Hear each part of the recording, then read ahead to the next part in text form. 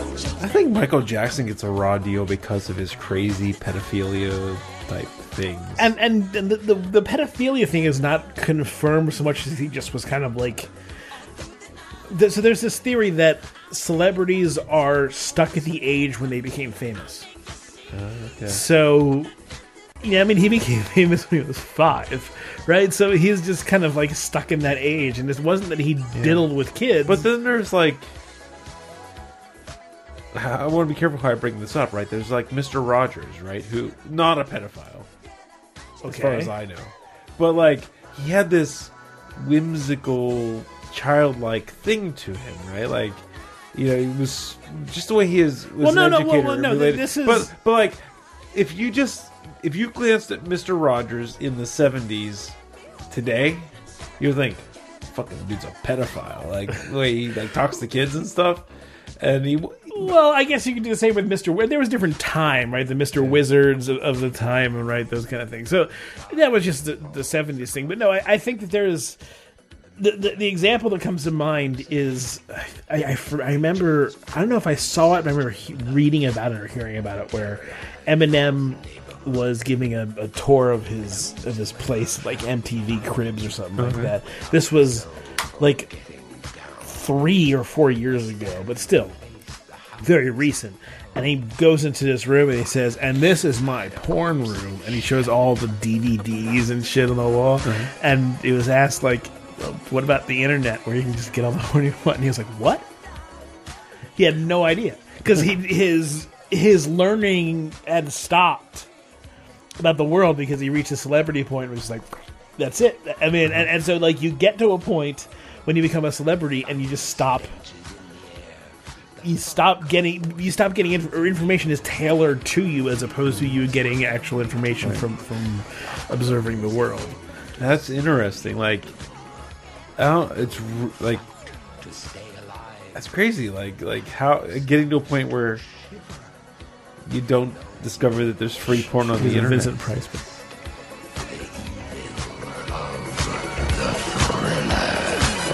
Okay. Anyway. It explains so much with the current president, though. Does it? Kind of does. So I just finished watching the Vietnam War PBS special. Oh wow, that's 18 hours you put into that. Yes. You didn't watch The Good Place? Not yet. Vietnam War was good. I've heard it was good. Yeah. The thing that I took away from it was all these presidents, Kennedy, Johnson, Nixon, are all egotistical assholes, not that different than Trump. In order to be a president, there's sort of a quality you have to have. But you would think Kennedy would be the good guy out of that bunch. No, not at all. See, I am not a Kennedy worshiper. I don't think Kennedy was a very good president at all. I think Kennedy was one of the worst presidents we've had in a long time. See, maybe I just never done the research, right? But especially Robert McNamara, that motherfucker. He is like the architect of the shit show that was our Vietnam War. Kennedy gets elevated because I think of what happened to him, but no, he was a really shitty president, and he was a shitty person.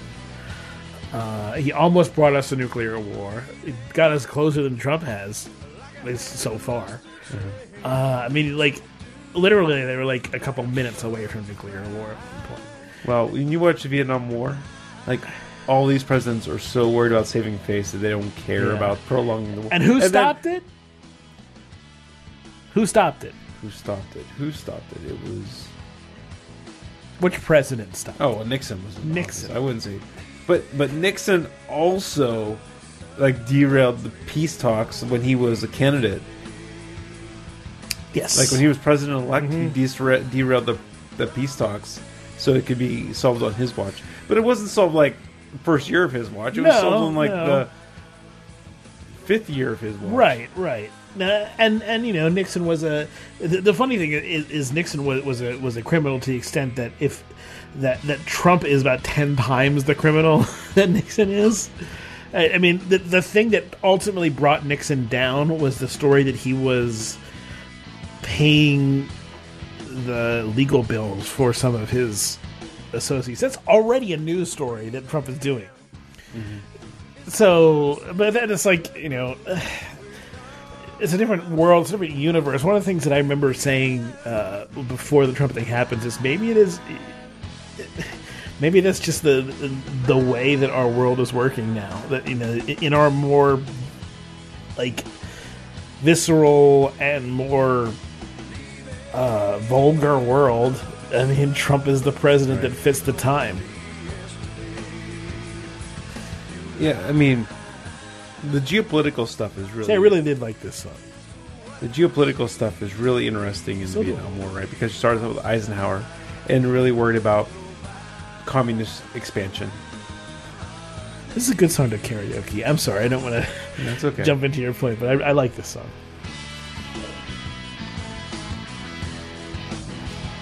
The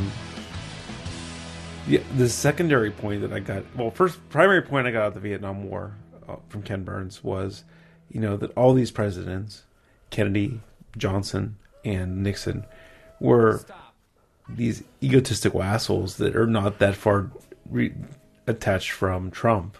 But these guys were still intellectuals to a point. I mean, they were smart. They knew what they were talking about, particularly policy-wise. The way the show was put together, and this could be Ken Burns and not reality. I know that it could be a possibility. But, all of these guys were more interested in saving face than saving lives. Well, that's absolutely part of the whole thing is protecting your image. But they were still able to answer questions in a way that made them sound like they were smart, as opposed to made them sound like they were fucking idiots. Yes. Did you see the last Mr. Robot? No, I still haven't. I've watched episode 1. Right. I'm probably going to watch episode 2 and 3 tonight. When I get so it's not a spoiler, but in the last Mr. Robot... I know there's a Trump, like... Yeah, so in the last Mr. Robot, there's the Chinese guy from the Black Army, right? And he has his PR guy come in, and he talks about how we need to make Tyrell not be a villain. You need to work on Tyrell's villain or image. And then, also, I got a guy I need you to back for president. And Trump's on TV, and the guy's like, he doesn't make any sense. He's a complete imbecile, and that kind of thing. So this is set before Trump became president? Yes. It was a flashback to before the 5/9 attack. I see. Interesting. Or 5/9 because as much as Mr. Robot plays in a parallel world, it's a world that is very similar to ours. The current Obama was president, and they cut him together to say Tyrell Wellick, right? Yeah. They made somehow him say Tyrell Wellick. Yeah. The current episode is a flashback to right after. I know it explains Tyrell Wellick stuff, so I'm really anxious to get to it, but I got to watch episode 2 first, and then watch episode 3. So I'm curious. It's probably the best episode of the season so far. Because the first episode was really intriguing. I was back in. I was really okay. Because I remember the second season being like, okay, interesting. What the fuck is happening? And the most of this episode is while Elliot is in jail for the dog. Right. Is when this last episode takes place. Well, in order to explain what was going on with Tyrell, they'd have to do that. Yeah. So, but I am interested in that, and I know that there were some reviews that they weren't care, but I didn't care. But I'd be interested as long as it's a good story. I'm fine with it. This was the best episode of the season for me so far. Well, it's only third episode. Okay, but second episode was a snoozer for me. Okay, I haven't seen it yet. But I will. Like I said, I think I'm going to watch it tonight. Either that or I'm setting up my VR tonight. I don't know. I haven't decided. Is that what your den's going to be? It's going to be the VR room? The den is a little bit too small. Oh, is it? Okay. Because I'm just thinking, if you keep the room completely empty and just put the VR in it... Well, the thing is, the VR doesn't need... a whole computer setup. I mean, it can play in the living room as long as it's just set up there. Yeah. And it can be pretty much out of sight as long as it's just sort of set up. Yeah. So the living room is the better space for it. Okay. just because that den is too small. The den is probably going to be the computer room, ultimately, the computer desk and stuff like that. Gotcha. Oh, I didn't finish my Vietnam War thing. So the primary point was these presidents and how egotistical they are. The secondary point was... shit. What was it? It was...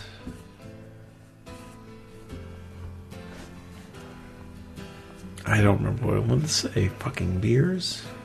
You gonna blame the show now? You mean blame beers? Well, the cause and the problem of all lives, whatever Homer Simpson said. the cause and solution. That's pretty hazy. The cause and solution to all life problems. Yes. Sorry. The on the Alley update for Maker Tech stuff. So we're working on 2 videos right now. We're working on the drawing robot, but she came up with her own. I want to hack a pumpkin. I want to put stuff into a pumpkin to make it do stuff. You still haven't watched Physics Girl yet, have you? I think I saw one, but I'll have to. Oh, really? I'll have to circle back around. I think.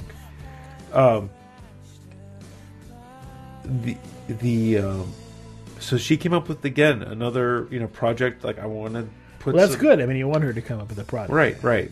So I want to make a pumpkin that will laugh, like basically taunt trick or treaters. Mm-hmm. So again, I showed her all the technologies. We're using an Arduino.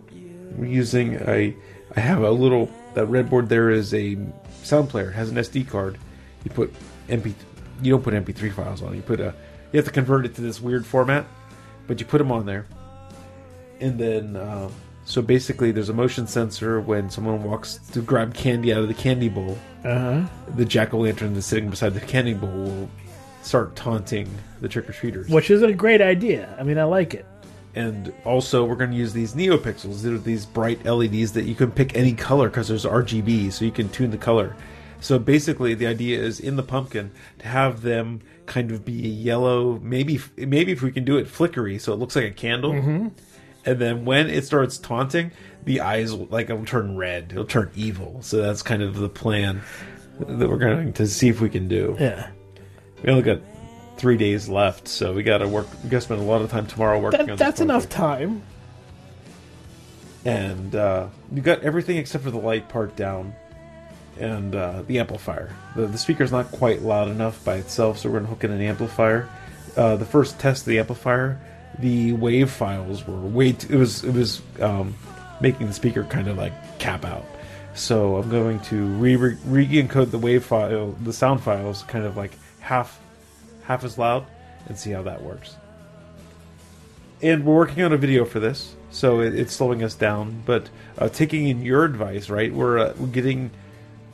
I'm making sure it doesn't seem like Allie's doing magic, or she doesn't think it's magic, or that she just seems uninvolved. Was really my biggest issue. I'm with you. She's not uninvolved.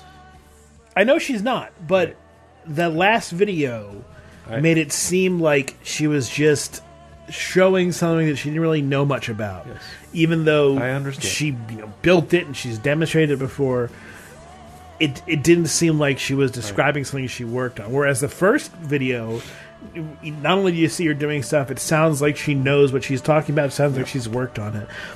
The last thing I want is for it to look like Dad did this, and I'm just kind of showing this off. That's the second to last thing. The last thing you want is her to be uninterested in doing it at all.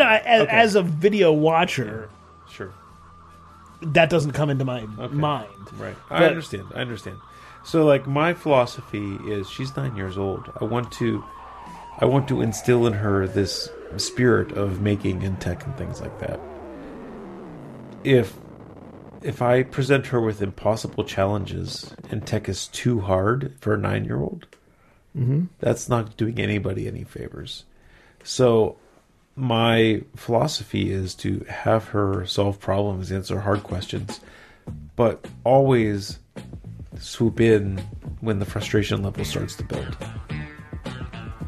And Yeah.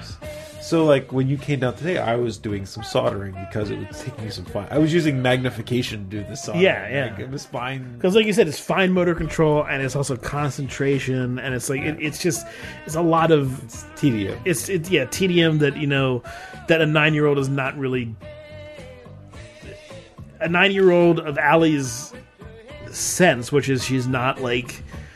I don't want to insult anyone by saying this, but doesn't seem to me like she's like Spectrum like, right? She gets social stuff better than average, so that means that her concentration is on other things. She has tons of empathy. Yeah.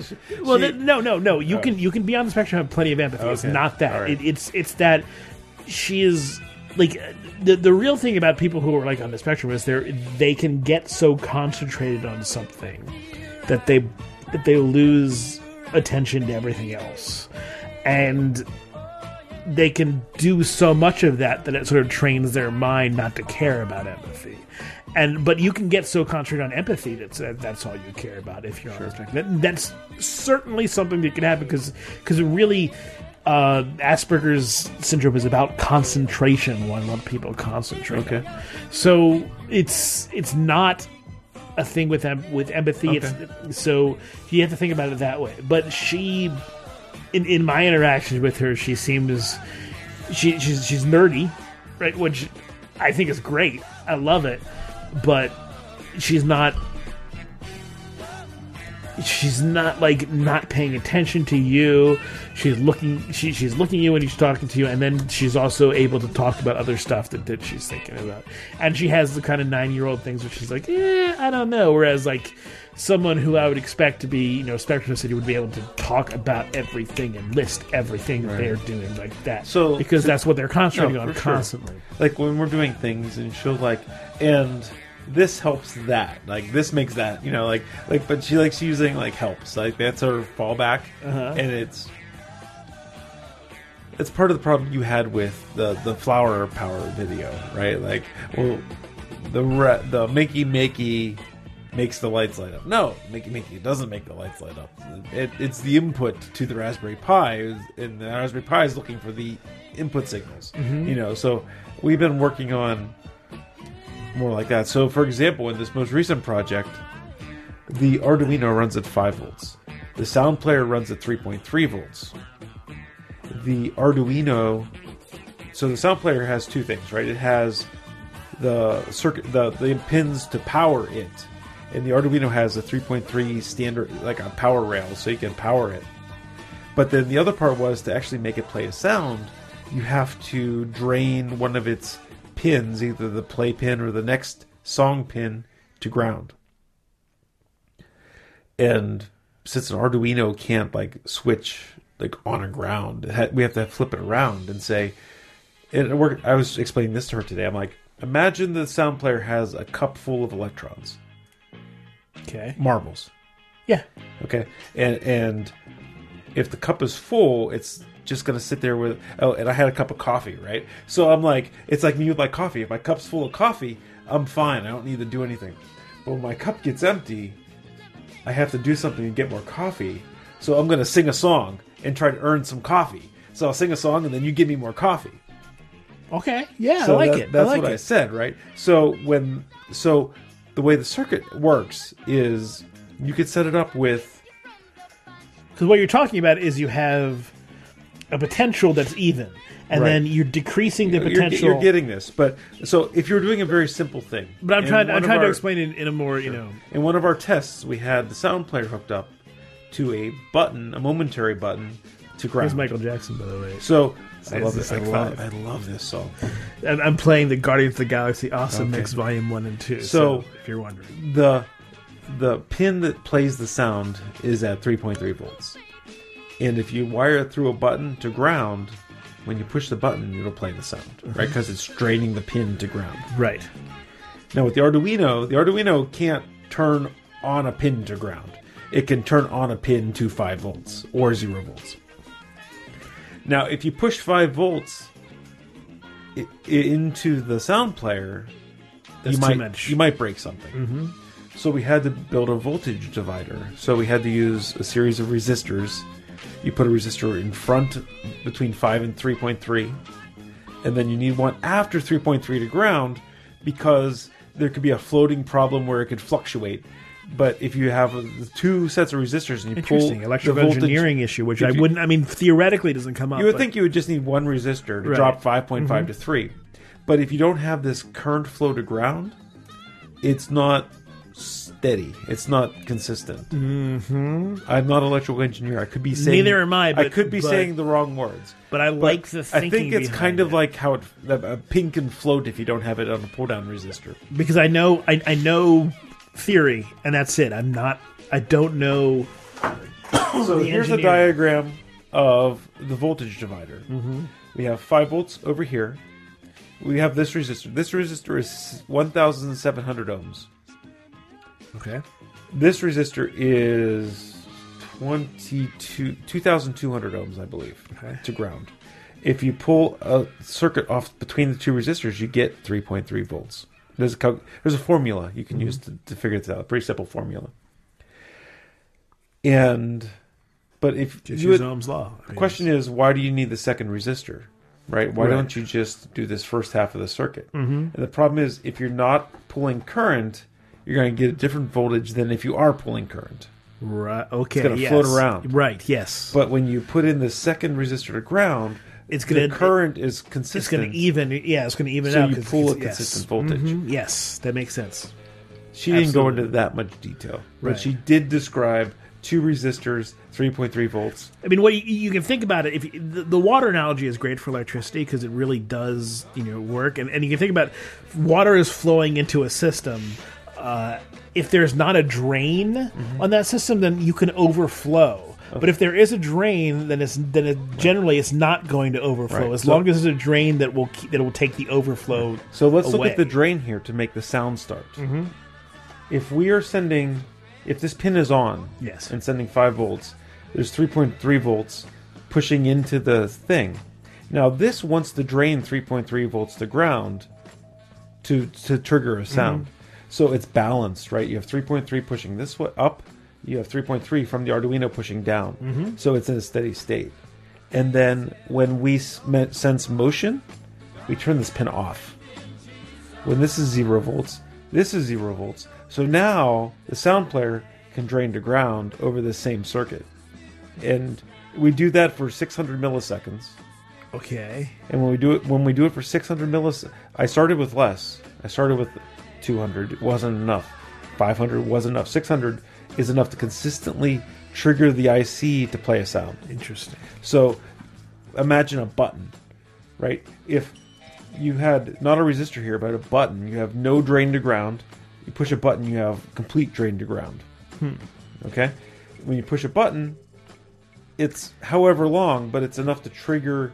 The sound player is an integrated circuit and some other stuff to make it easy. So it's probably something in the IC that's causing that delay. Because I'm wondering what is necessarily causing that delay. The IC. I mean, there's other stuff on the breakout board. Right. The breakout board is designed to make it easy to use. You don't have to.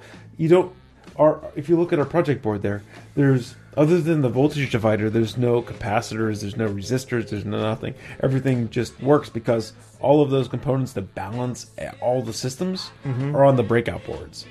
Right. In the sound player, in the amplifier, on the Arduino. So this was I had to learn this a couple days ago to teach Elliot, right? But when I came up with the analogy of you have that cup of coffee with a hole in the bottom, and when we keep filling at the same rate of this draining, the cup's full, so I'm not going to do anything. But if we turn off the hose, the cup's going to get empty. And what do I do to get more coffee? I sing a song like a street busker is what the analogy I was trying to make, right? That busker's going to do something, get some, then fill his cup up, and then he can take a break. Yeah, no, that's a good. I like that analogy for the idea of. Really, the idea is getting to the lowest energy state, right? I mean, that's what ultimately is grounding all of these things. Speaking of energy states, that enzymes thing, on In Our Time. Oh my god! In Our Time is a fantastic podcast. I love the podcast. I just haven't listened to the enzymes one until today. But explaining how enzymes work, right? Because the best analogy I heard in it was, okay, you are on the 100th floor of one building. I am on the 93rd floor of another building. Now, you could carry your cup of water down 100 floors, cross the street, and up 93 floors, and you'll still have a net gain in energy. But it's a lot of work to do all that whole thing. What an enzyme does in this analogy is it kind of puts a chute from your 100th floor to my 93rd floor. You know, so the chemical reaction happens with this less overall consumed energy, even though it's still the same net bonus, it's less resistive to get there. Mm-hmm. Yes.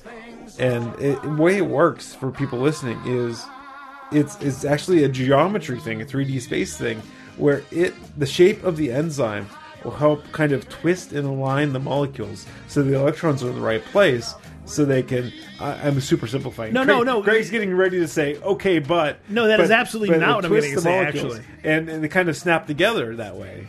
So it's almost an armature to align molecules. The coolest thing about this kind of chemistry is how much it is related to topology, and it's this weird thing that I really just started to kind of understand like 3 years ago or so, where the stuff that makes, like, if you watch these videos of like, oh, what's going on in a cell, and they show like things walking, like looks like they're walking around, and this came into play because I was arguing with a creationist, but regardless, because they're like, look at that machinery, how could that be formed? And it's like, well, I mean, it really comes down to charge and topology, and it sounds like simple stuff, and it is ultimately, but these things are just It's interesting that, you know, in chemistry class, I only took one chemistry class. Yeah.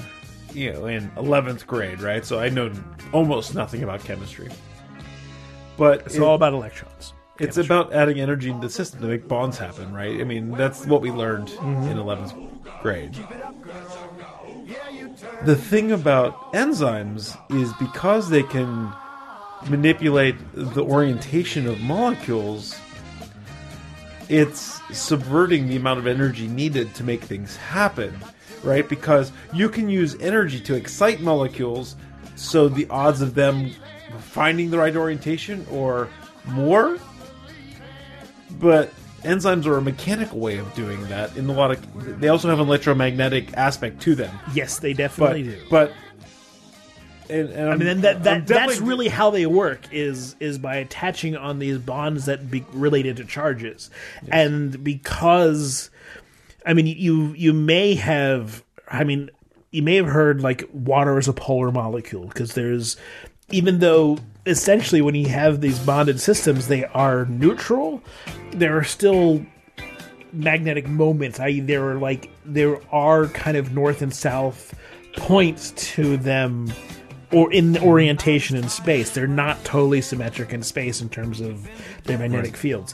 And because of this, even these complicated systems that come from these molecules, they can connect in certain ways, where really it's charged, it's electric charge that's doing that's like, okay, simple example, right? Electrolysis, right? You put an electric probe into water, and you run electric current through it, and it breaks apart water into hydrogen and oxygen.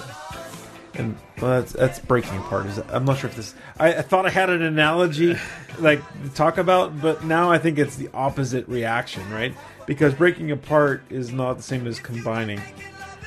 So I'm going to step back from that. Okay, one. So you got to think about. But I'm thinking about like substituting energy for enzymes, right? Because you can do the same thing in some cases by adding energy into the system, right? But that's just going to make the molecules move faster, so the probability of the right orientation is slightly better. You got to think of enzymes really as kind of nanomachinery, because that's essentially what they are. They're not the thing that gets people into weird things is when you see one of those videos of like something walking along, and but that's that's done on like a visualization scale. But really, this is all a bunch of goo that's all mixed together, and the whole thing is that the enzymes they fit into. It's kind of more like a big 3D jigsaw puzzle that things kind of stick into and then float away from as they go through it. So it's very complicated, which makes people think, oh, it's engineered. So it's almost almost like they're chutes instead of jigs or something, right? Like sort of. Like they're kind of as the molecules are flowing past them, they kind of shoot like almost like a log flume or something like at the amusement park, which it turns the log, to fit with. It's like maybe a Plinko, like what are those machines that in Japan with the balls floating, falling down to come off pins. Plinko is the Price is Right version of that thing. But so if you have a whole bunch of these coming down, some are going to go randomly, but some are going to fit into the right places, and they're going to do the right things, and as they're just sort of passing by, and it's sort of like. So there's an overproduction of enzymes. Yeah, I would think that's a poor example because the proper Plinko board is all the pins are going to be 50-50. Well, the Plinko is not the example I'm trying to use. Right. I'm trying to give an idea. But I'm thinking of like kind of a chute where it kind of orientates the thing as it's flowing through it, right? But some of them can just pass by and not do something, and some they can pass. Okay, maybe like an assembly line where you have like if you're putting ICs on a circuit board, right? Because they're going to be stacked up, the chutes are going to orientate them, and then they're going to dropped. How about this? An antenna, right? So the entire area around you is being inundated with electromagnetic waves of all spectrums. But if you have an antenna that is, in a certain space, then that is going to vibrate at whole integer variations of the wavelengths. And so therefore, that's going to detect the wavelength that you want, even though the whole surrounding area is not going to be affected by it. So effectively, as long the flow of photons will go right, all the way past the antenna, but the ones that hit the antenna at the right energy are going to be absorbed and used. Yeah, kind of. It's not a great analogy, I'm getting disconnected from our original conversation. It's about how enzymes interact with things, and it's probabilistic in a sense. And it's it seems like it's engineered because they're so specific, but there's so much of them that are made, and evolution has had 4.5 billion years. To me, the most fascinating thing is that by manipulating the orientation of the molecules, it makes them so effective to make that. Because you see in chemistry, right? Like all the stuff we did in chemistry was over a burner where we're adding energy into the system. Right, you're adding a whole lot of energy using heat. And then enzymes are like, we don't need the energy to increase the vibration of these molecules. Look, we have this chemical way of twisting this molecule so they snap together. Yeah. At much lower energies. Mm-hmm. And the second, so there's the physical manipulation part, but then there's the enzymes also have this kind of electromagnetic type thing where it will. I'm trying to remember how they said this, but it will kind of weaken the bonds, so things are more likely to so there's like kind of a charge to an enzyme as well that will weaken the bond and make it more susceptible to bonding. Maybe a better way to think of that is if we had the kind of understanding of biology and the ability to create enzymes that we do, the ability to create integrated circuits and transistors, then we could do stuff like turn your beer into gold. But not transmute. Turn your beer into iced tea and turn and dissolve you with a drop. Right. One of my biggest takeaways is that enzymes is the ultimate life hack because the universe tends toward disorder, and enzymes are a low energy way to put things back in order, or not necessarily put things back in order, but they're a low energy way to change something as opposed to taking a high energy way to change something. So it allows order to arise Yes, no, order arises from chaotic things, but and then that's part of understanding a bit of order and chaos are not dichotomies. You got to understand that they are very, very connected things. But I don't think that analogy that you put works, because the point of enzymes really is to lower the energy required to do tasks. And to do specific chemical tasks.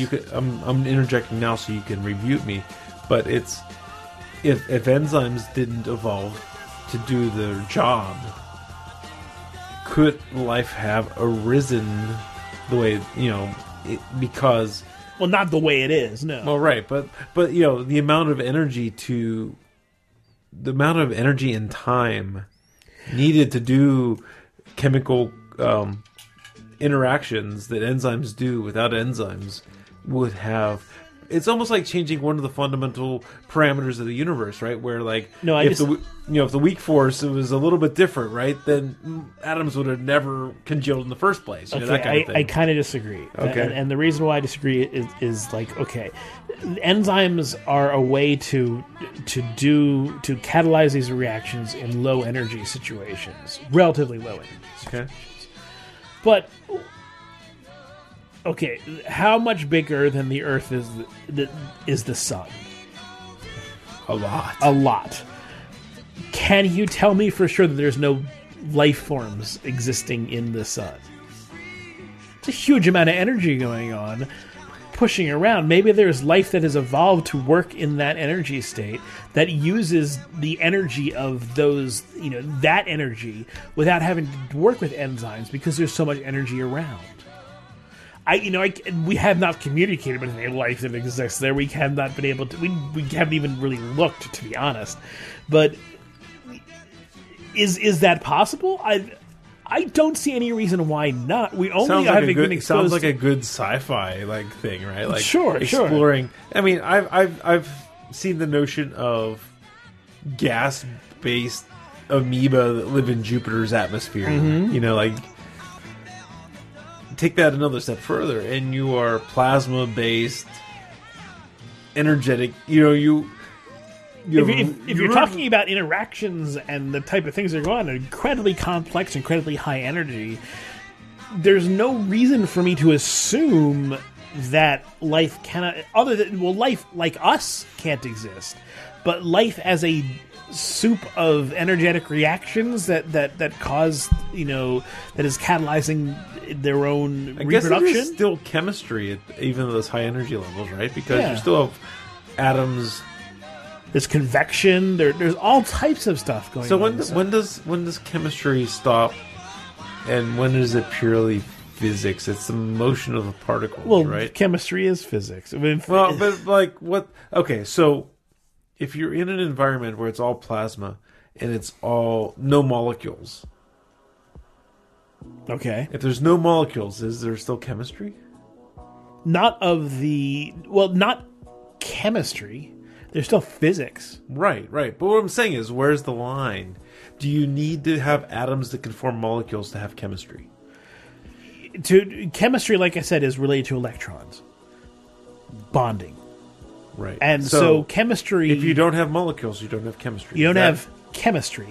But that doesn't mean you don't have interactions and structures. No, I'm not arguing that. I'm just kind of philosophically trying to figure out where chemistry ends. And if you're in an environment where there's so much energy that molecules can't form, then you don't have chemistry as a field that I mean, in small spaces you do, right? Because there's going to be, periods of temperature variation. But if you just have plasma and neutrons and protons, it's all physics at that point. It's not chemistry. Well, as I said, physics covers chemistry. Chemistry is a particular area of physics that deals with bonding of electrons in systems.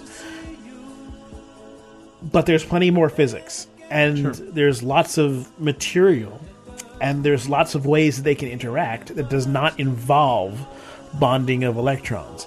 Now, we are familiar, and we are only really we are only just getting to the point where we're kind of starting to understand interactions of plasmas. I mean, right. Well, you got to be careful, like how you define things. It's just like defining a craft brewer, right? Right. Because so chemistry is how molecules say we decide chemistry has how molecules interact, right? Then you have something like catalyst, which doesn't bond with the molecules, but it facilitates. It's kind of like an enzyme. A catalyst is the precursor to an enzyme, essentially. Yeah, kind of how they said it in in our time is a catalyst goes unchanged, right? The platinum in your catalytic converter doesn't get used up. It might corrode and stuff, but it doesn't get used up by providing catalyst. Mm-hmm. It's there. It probably does a similar thing. I don't know the specific, but it probably does some kind of physical manipulation to make its presence makes a. It would have to do something physical, right? But its presence makes it allows more likely. It allows but whatever. But it's whatever also not interaction depleted. It's also not depleted by the fact that it was. Because it's related to charge and topology and the stuff of platinum. And, I mean, some of the coolest material science that we've seen lately, or that's on the horizon, is promised stuff. Is, we just talked. Did we talk about this on the show? Like lithium-ion batteries, they found like adding a little bit of asphalt into the battery prevents the possibility of dendrites, which cause the battery fires. Oh. And it lets you charge them like a supercap. Like so you can charge a lithium ion in like minutes if you put a little bit of asphalt in the battery. And what is asphalt? Asphalt is it's tar and I don't know, but it's material science. So it's right? a lot of organics. I guess this is like lab stuff. It's not productized yet, but they're kind of showing that. You don't need a Which you get into a lithium ion is essentially it's a structure that gets ordered and then disordered, and the disorder releases energy, and then you can put energy to reorder it, and so that's why it works great as a battery. And the reason your Samsung Note whatever was catching on fire was that almost like the tin whiskers that you see in data centers, the anode or the cathode, one of them was growing whiskers in the substrate, and they were bridging through to the other one, to the cathode, which allows it to then spark across and then catch on fire. And so it's a problem with lithium ion that you either have to design the battery very carefully to mitigate that problem. If it's a bad design, it's susceptible to that. This researcher who is doing the asphalt thing found that it's like two things, right? It's like it mitigates the dendrite problem, but also, lets it charge like immediately. That's awesome. I mean, because that reminds me of the similar ways in which, steel was made by figuring out, you add some soot into your bronze and your your iron, and it turns into this much stronger structure. You said a couple months ago, you're wondering if going into particle physics was the geek thing for you to do because material science is like exploding right now, and this is just another one.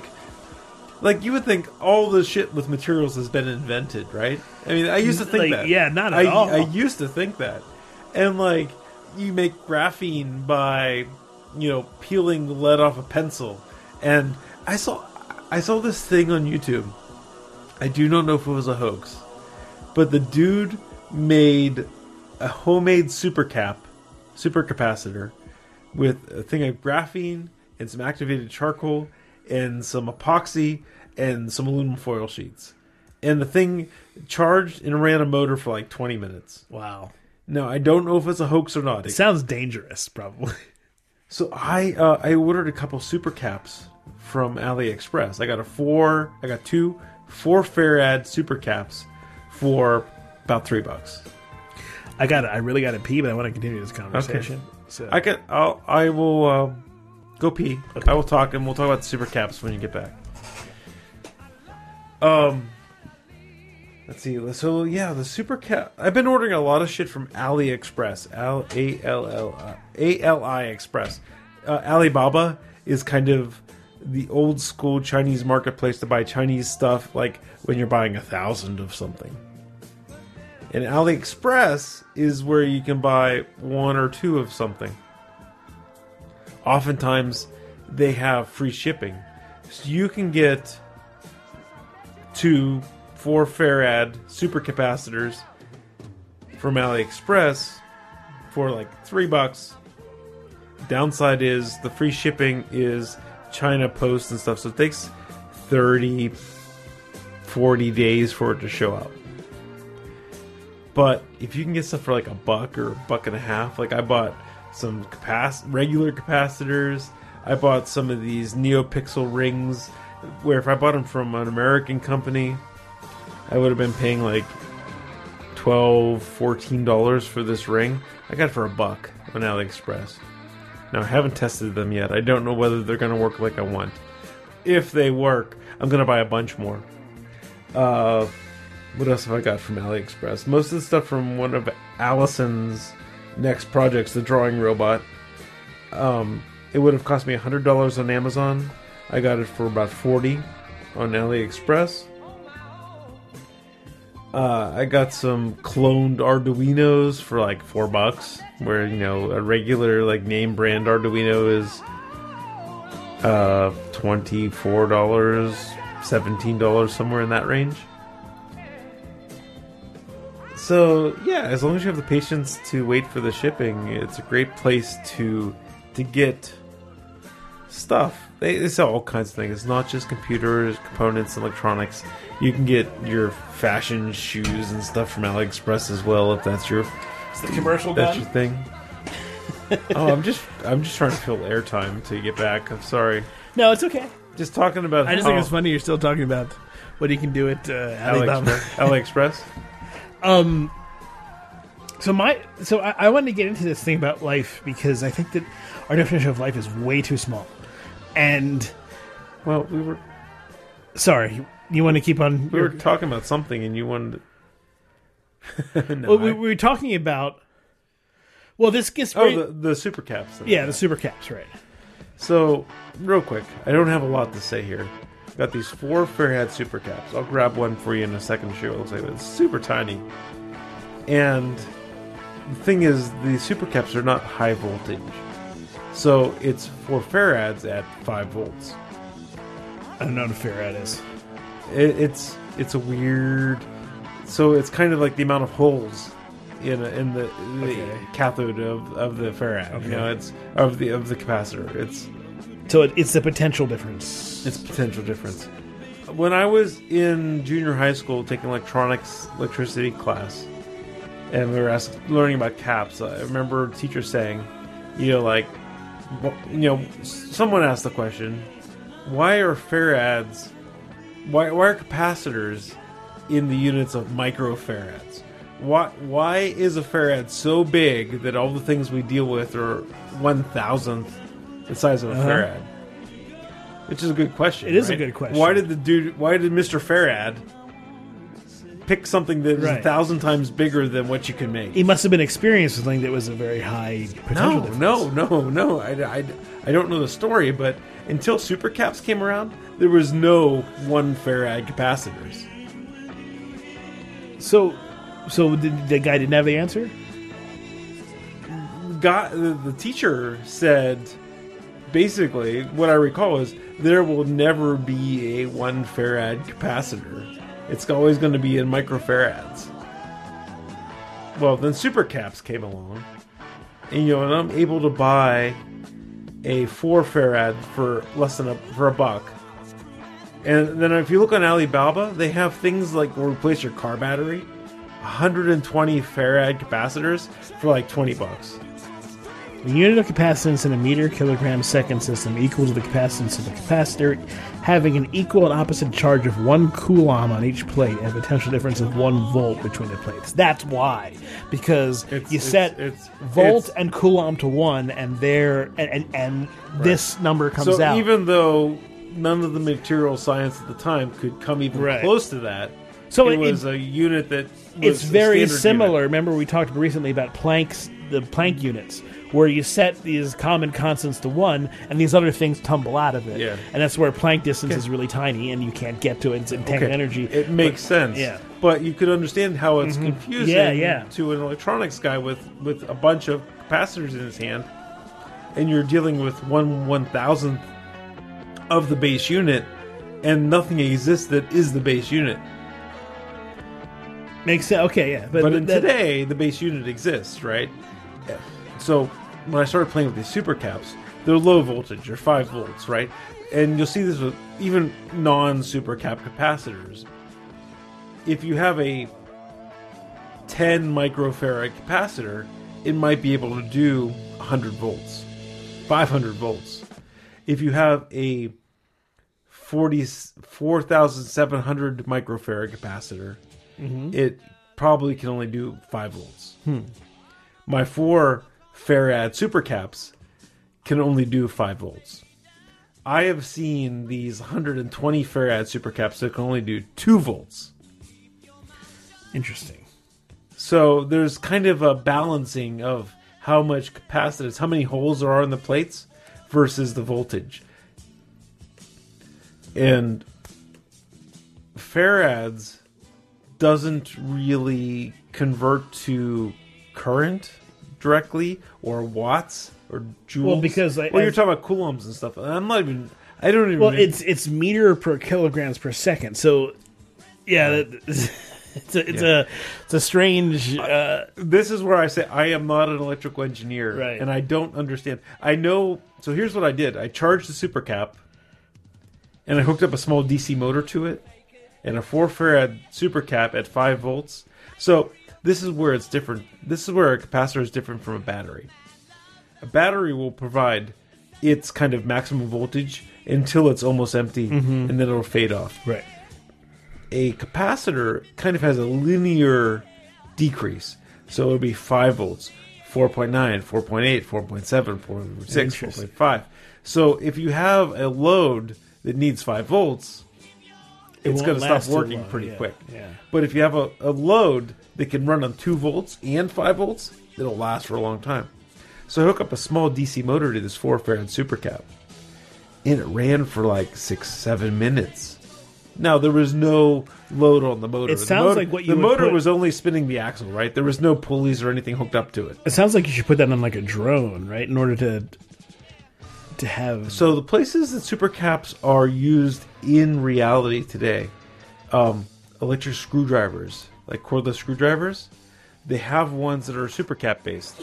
So you put them on the charger, they'll charge in less than 10 minutes, and then you have a few hours worth of screwdriver. Are supercaps the one that go bad really quickly? No, supercaps don't have that. Okay. Supercaps are still limited by how fast they drain and how much work you can do with that stuff. I've seen some stuff on YouTube where people have made supercap car batteries. The whole thing we said how much work you can do is why I want to get back to talking to Allie about Newton and stuff, because So you can, like, 120 farad supercap could be a car battery. As long as if your alternator charges it up, it'll hold it'll hold the charge pretty well. It'll leak out over time. So, like, because anything. over a weekend, it might go from 12 volts, which is your car starter battery, to 8 volts. 8 volts probably won't start your car. It's kind of questionable. But I've seen some interesting videos about like replacing your car battery with supercaps. But it's like the maintenance gets increased, right? You got to make sure you have that charge, right? Yeah. So once your supercap battery gets dead, how are you going to charge it back up? You need a 12 volt source. Here's the other interesting thing. When I was charging that 4 farad supercap, I was using a 5 volt Arduino power supply. And I put a resistor on it because I didn't want the supercap to kind of brown out my Arduino. So I wanted to lower the current. And I started with a 1,000 ohm resistor, which was way too big. The supercap was only increasing, like, you can put a voltmeter on the supercap on the circuit, and it will show you, like, this is something that I've never understood until just recently So I'm kind of like how you're getting into particle physics. I'm starting to get into basic electronics. Good, And- good, because you need to be able to teach me all this stuff. Right. So I want you to teach me all this. you have a shit battery and a capacitor. Yeah. And say you set a voltmeter right on the capacitor, right? The capacitor is the way the holes in the electrons and stuff work. It's like the priority of where the electricity goes. Yes. So your More or voltmeter, less. if you're putting 5 volts from a battery to a capacitor, from power source to a capacitor. We should describe what holes are. Holes are essentially a way that physics describes non-electrons. Like, a place where an electron wants to go. yeah, Or will go if given the opportunity. right. They're treated in electrical engineering essentially as particles themselves, but they don't actually exist, but they are potentials that draw particles to them. So imagine this circuit where you have a battery and a capacitor. Now take your voltmeter and hook it on the leads of the capacitor. Put a switch in there. So the switch is off, and you have your lead. And you have the voltmeter on the capacitor. Turn on the switch. Your voltmeter is going to say 0 volts for a short period of time because all of the electricity is preferentially going into the capacitor. I don't know. I'm not describing this the physics way. No, yeah, I'm describing sure. this my I'm just observational thinking way. about how it. And now, as the capacitor starts to fill up, capacitor has this very subtle curve, right? Like it'll go the last 10% of a capacitor fill will take 90% of the time. Okay, so it's about time you start learning some calculus. It's an order to inverse understand curve this, thing. because you're talking about rate of change. So you're gonna have to start learning some calculus. Okay, but It's not hard. sure. You just have to teach yourself the basics. So, like the last 10% of a And you'll get capacitor takes the most time, but the beginning it fills very fast. So at the beginning, your voltmeter is not going to get any of the voltage, so it's going to read 0. And then as the capacitor starts to fill, there's going to be spare electrons to go through the voltmeter, so it's going to start reading current. When I was Interesting. charging these supercaps, So it works kind of like it's like you're throwing stuff down a dump, right? You've got a huge the capacitor hole. is the greedy guy. Yeah. He takes all the voltage Right. until he starts to fill up. Okay, And and then- a better one. It's like a black hole. Shit will just flow into a black hole, but eventually stuff is going to start to swirl around and become luminescent because it starts to pile up. There's too much to go in at once. When he gets a certain percentage full, there's a kind of a ratio of stuff that's going Because it can't pull in all of them at once. Well, the electrons are going to hit holes that are already filled, I guess, and bounce back out, right, and show up in the voltmeter. Or well, something there's like that. it's sort of like that because basically, essentially, it's It's going to be harder to find an empty hole. Okay, you're pouring. Yeah, you have a hose and you're pouring it into a hole, right? And let's say the hole is about the size of your stream of water. So it's gonna Slosh suck around it a down, little bit, yeah. but eventually it's gonna start sloshing and pushing up and and pouring out. Especially as that hole gets more and more full, there's gonna be some Well, interactions. kind of that like if cause you're something- filling a pitcher with your faucet, which is aerated, all those air bubbles take up space, right? Yep. So a bad analogy, I think, but it's kind Not of similar. necessarily, because that stuff is not only related Because when to you turn air. off the faucet, the air bubbles come out, This and stuff the water settles. is not immediate. It still takes time. It still takes time for these differentials to happen, and you still have to calculate these things. That's what ideal gas laws and shit are about. And you use that when you're talking about current. Right. So you're dealing with the fact that there's only a certain amount that can go in at a time, and that there's a negative pressure associated with that. Right. So when I was charging the supercap the first time, the resistor that I put on to limit the current, because I didn't want to burn out, like overdraw from the Arduino, was way too big. The voltage increase was 1/100th of a volt over like 5 or 7 seconds. That's how slow it was charging. So I'm going from 0.00 volts Right. to 5 volts at 7 seconds per 100th of a volt. It was taking forever. So I actually ended up with I want to say like something as low as a 33 ohm resistor, which is almost almost no resistance. Mm-hmm. And I was able to charge the super cap in less than a minute. And then I hooked up a DC motor with no resistor. And it ran the tiny little DC motor with no load for like 4 minutes. Like, man, there's a lot of power. I bought these super caps to play with them. They're only 5-volt super caps. I'm not going to hurt myself with these things. Yeah. I'm going to be careful with them, even when I do. Watch the amps, of course, but yeah. Well, right. I'm going to make sure that they're empty before I touch them. Very careful. So one of the projects that I've had on my mind was... we get emails at work when we make a sale. And I wanted to write an app that triggered from those emails and sent a thing to a physical device like a cash register. It went ka-ching. Ka-ching! Yeah. So I have back here in the basement behind me one of those Fisher-Price cash registers from when we were kids with the bell on it and physical buttons. And I got a tiny little solenoid that can bang the bell. Okay. And I was trying to make this work with like a regular capacitor, like a 4700 microfarad capacitor. But that wasn't enough electricity, even with no resistor, to make that solenoid fire and hit the bell.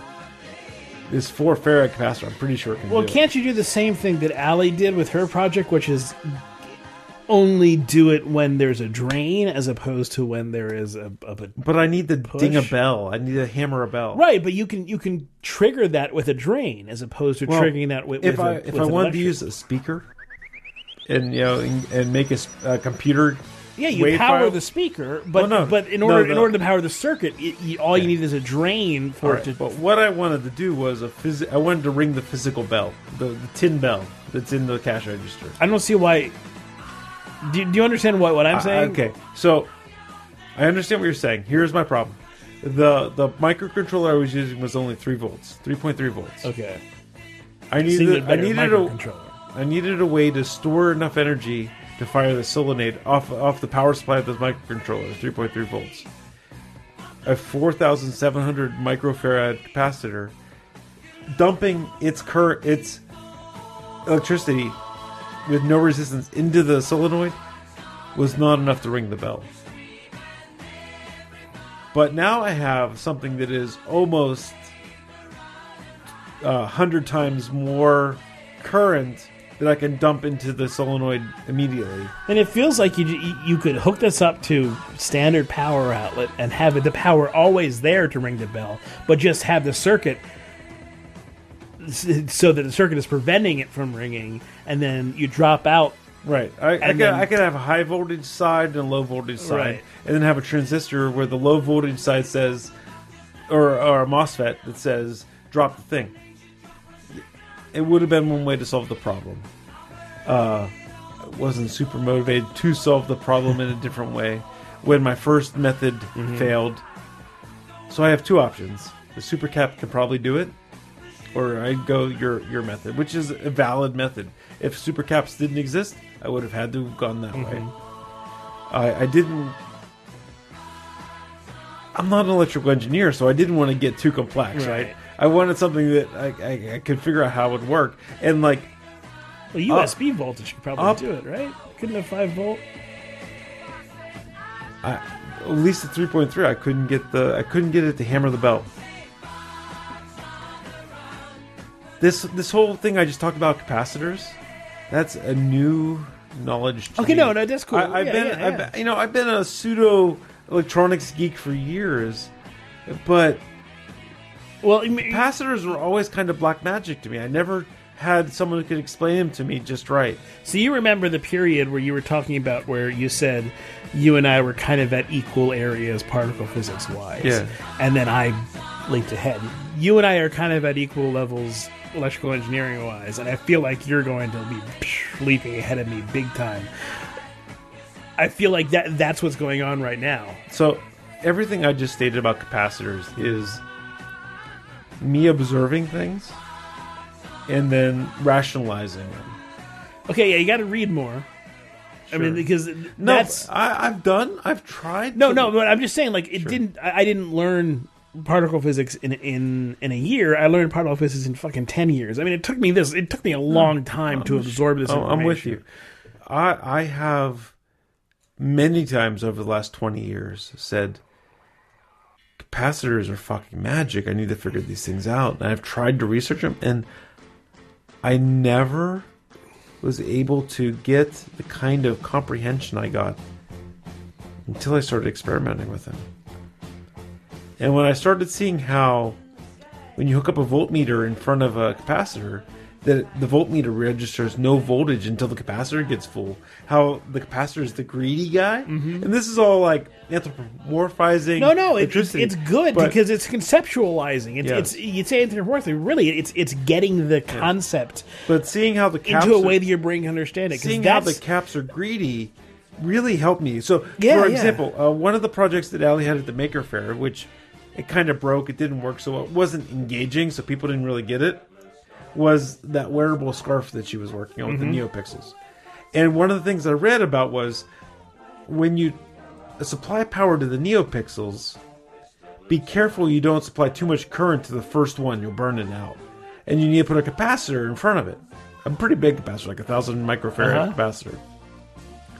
And when I got to this point, it was right after I had conceptualized using capacitors. So it made sense, right? Because if you hook a voltmeter up to that first NeoPixel, you'll see how the voltage will increase really slowly. There'll be no spike. There'll be no current outflow to it because that capacitor is going to be the greedy son of a bitch that's going to grab all the voltage when the power comes on. Mm-hmm. And so helpful. Like, ever since I was in 7th grade taking electronics, capacitors never made real sense to me. I knew they held energy. Yes. But I never knew what they were good for, how to use them, or anything. Now that I know that they are kind of a sink for like energy and like kind of will soften the waveform and the increase in the outflow of energy and stuff like the inflow and outflow of energy, like I have this more native conceptual understanding of capacitors. And I think that's important because then when you start to deal with equations and things like that, they're going to make more sense because the important thing is equations are shorthand for concepts. And it's about... So that's why equations look foreign to you until you understand what's going on, and then they don't look nearly as foreign. Like, an example I put up here is the Schrodinger equation, the time-dependent one. And this, looks like nonsense to somebody, but if you start to, as you start to learn more and you start to get the concepts, all right, so you're dealing with a complex wave that's occurring in time, and it's being, and the energy states are changing as with reflected time. And that's what you're talking about. You're talking about something that's, moving in some wave-like format, and the way that it is changing in time is being described by this system. It's and you got to plug in numbers for this to actually do anything, because just as an equation, it doesn't, all it does is stand there and say blah. But when you plug in numbers, that's when the machinery gets to work. Just like F equals ma, right? That just said blah. When you plug in numbers, then you actually start to see, okay, there's a force here because I have a number for mass and a number for acceleration.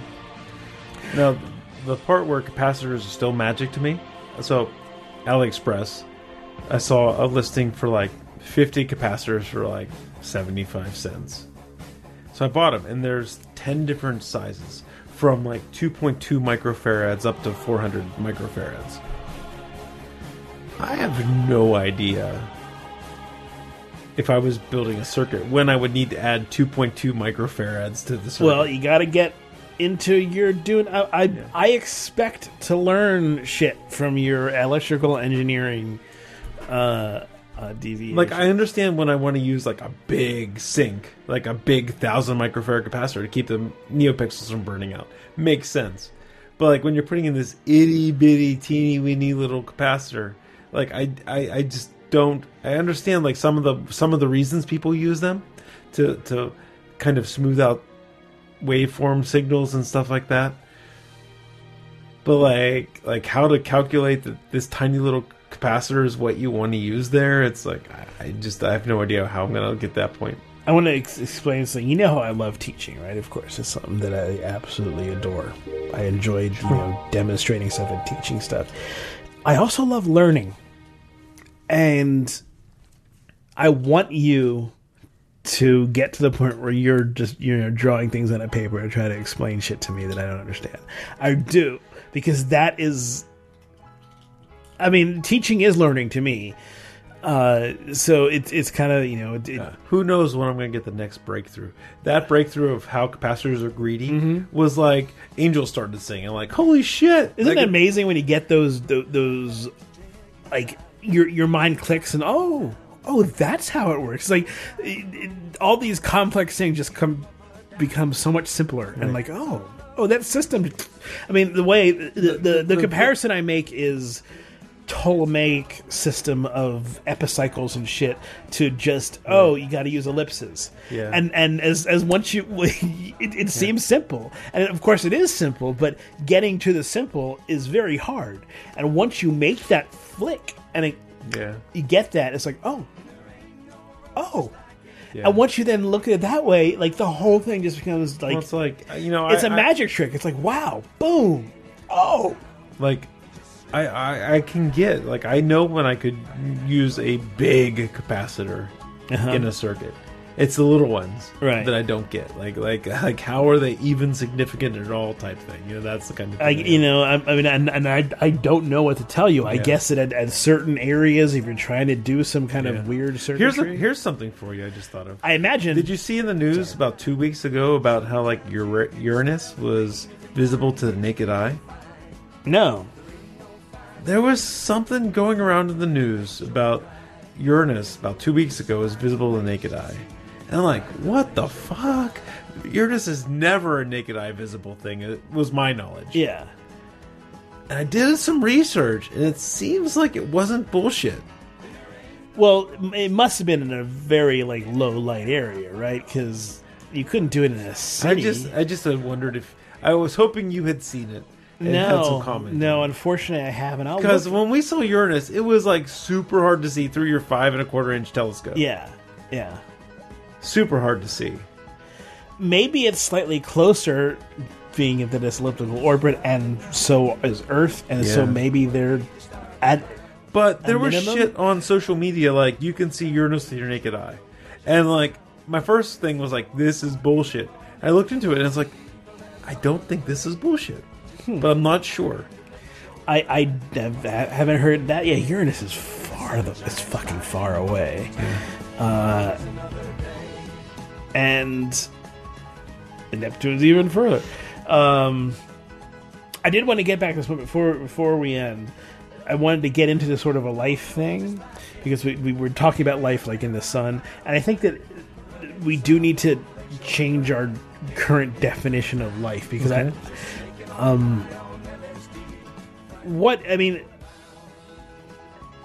particularly evolution seems to be something that occurs everywhere. Whenever there's energy on a system, some sort of evolution occurs. One of the most recent examples of the striking example that I can think of is when we finally saw Pluto, and we saw, look at this dynamic shit that's going on in this cold, ice rock. And it's because you just you apply energy for billions of years, and some evolution is going to happen. Not necessarily. I'm talking not necessarily biological evolution, but the system is going to evolve because energy is being put in, and so it must be distributed. Okay, so let's stop for a sec, and I want to understand this better. Non-biological evolution. Yes, evolution being change over time. That's all I mean by evolution. Change over time. So in traditional terms... So I'm not talking about biological... So it's a non-biological evolution in terms of stuff that changes over time that is not biological by our definition. So a circuit is an example of evolution. Something's happening. It's changing over time. I think you're commandeering the term, though. No, I'm not No. Evolution means change over time. Okay. Period. Now, when you talk about it in biological circumstances, you're talking about biology that changes over time. But evolution itself, the evolution of a system, how something evolves, how the Schrodinger equation evolves, for example. I got you. Okay, so you have a system. You have either, let me pick a respiratory system, right?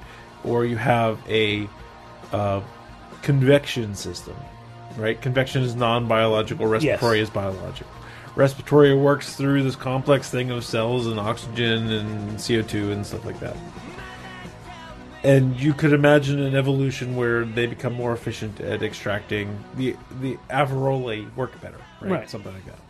Well, we talk about, for example, we talk about the evolution of Mars's atmosphere. We're not saying that Mars's atmosphere is a life system. All right. So phrasing it that way takes a lot out. It unloads a lot of. So what I thought you were saying was, that the process could change over time, right? Because evolution in biology means the process changes over time.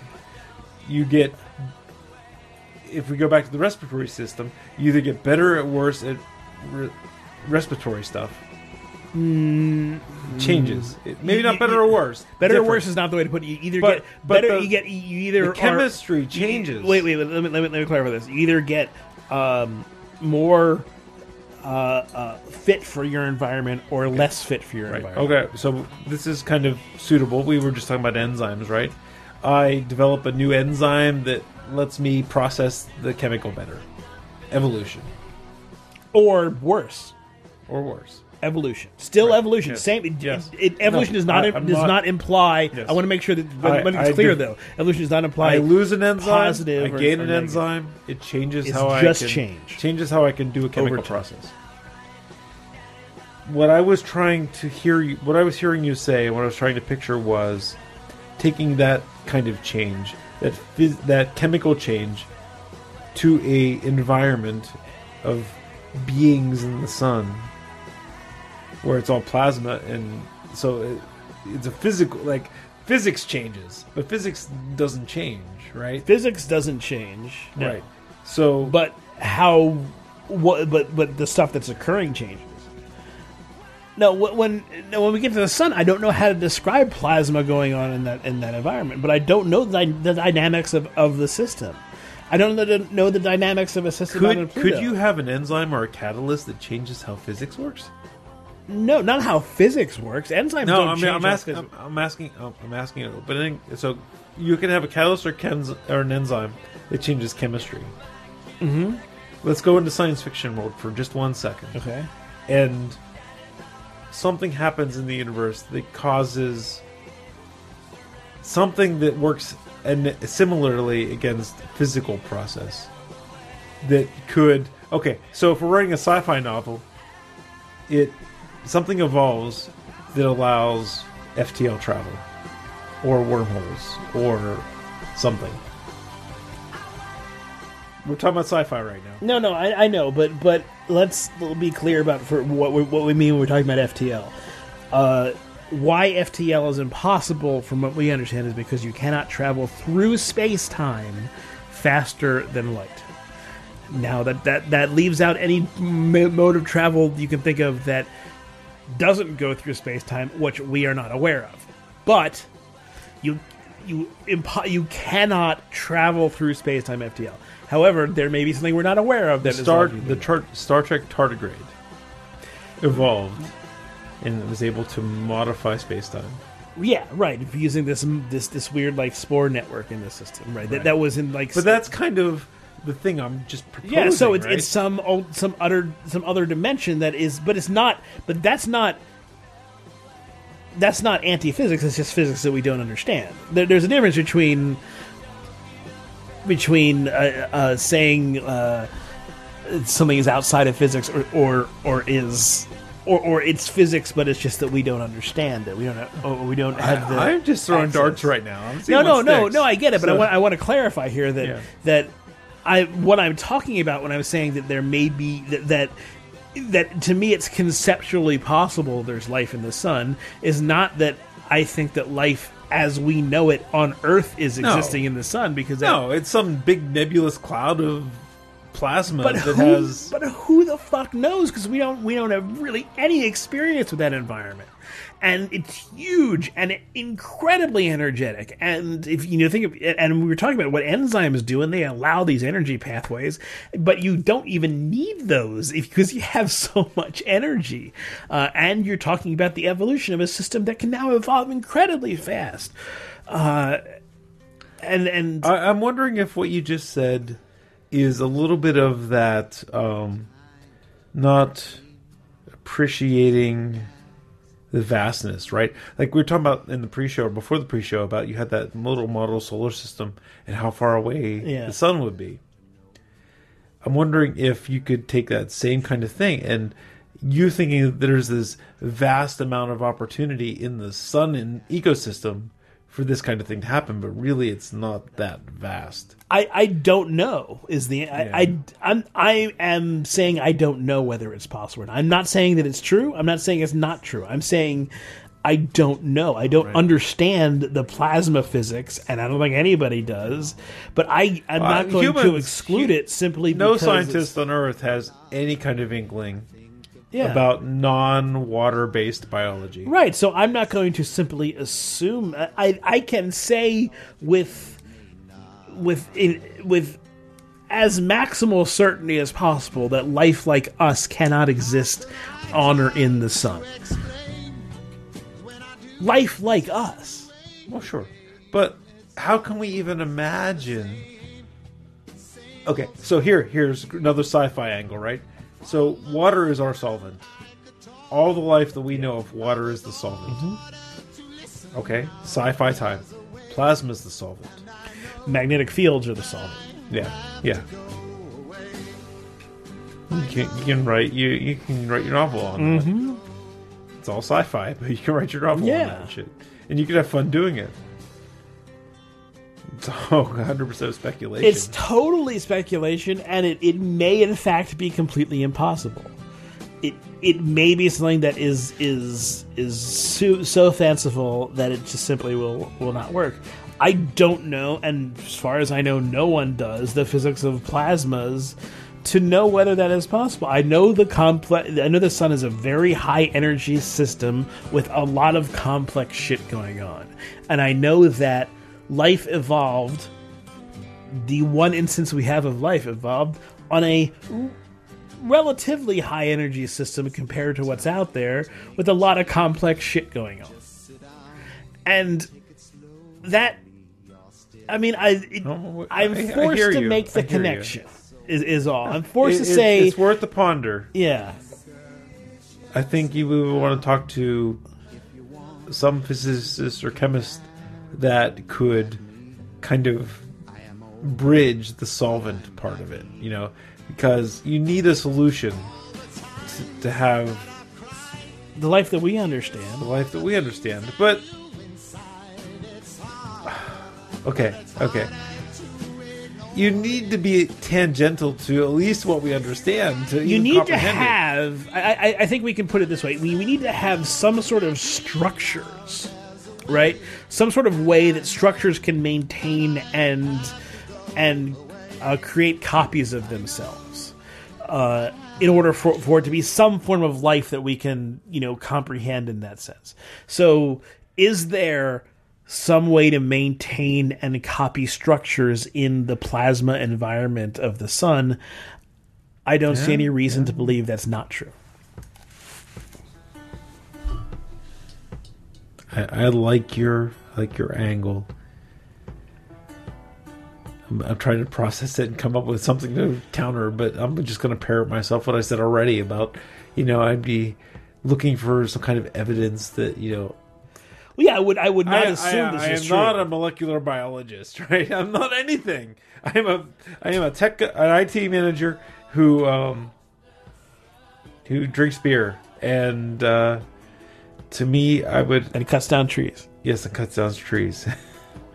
And I'm really looking for some kind of similarity of the solvent, the medium in which this happens in plasma, but you're speculating. You're writing sci-fi, right? And if we're going to move this anything beyond sci-fi, other than fun speculation, I would look for some kind of trying to reconcile how plasma works. Well, like I said, I'm giving you at least something. That there has to be some sort of structure that can be maintained and replicated or duplicated. Yeah. And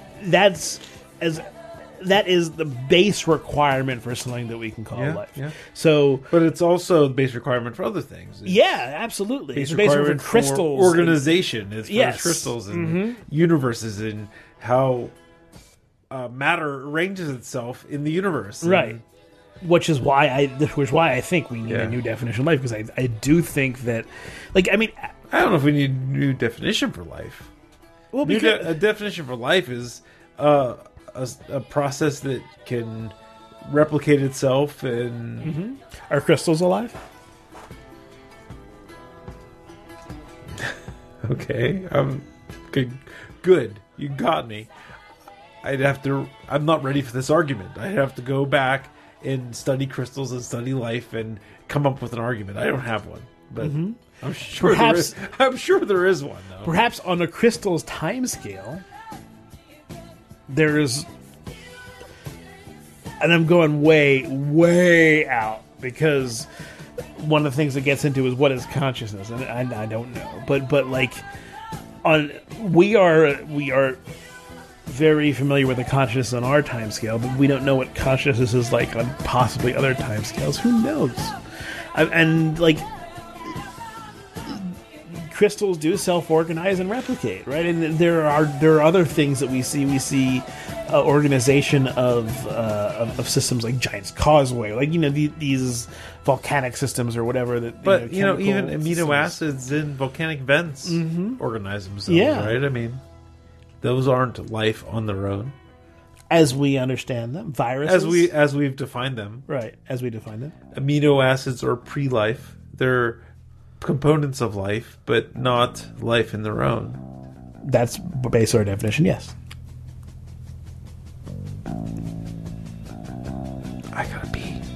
I gotta pee really bad. All right. Well, I think we can end it anyway. That was a great post show. I love it. That was one of my favorite post shows. Cool. All right. Well, we will talk to you guys another time. Hour and a half. Holy shit.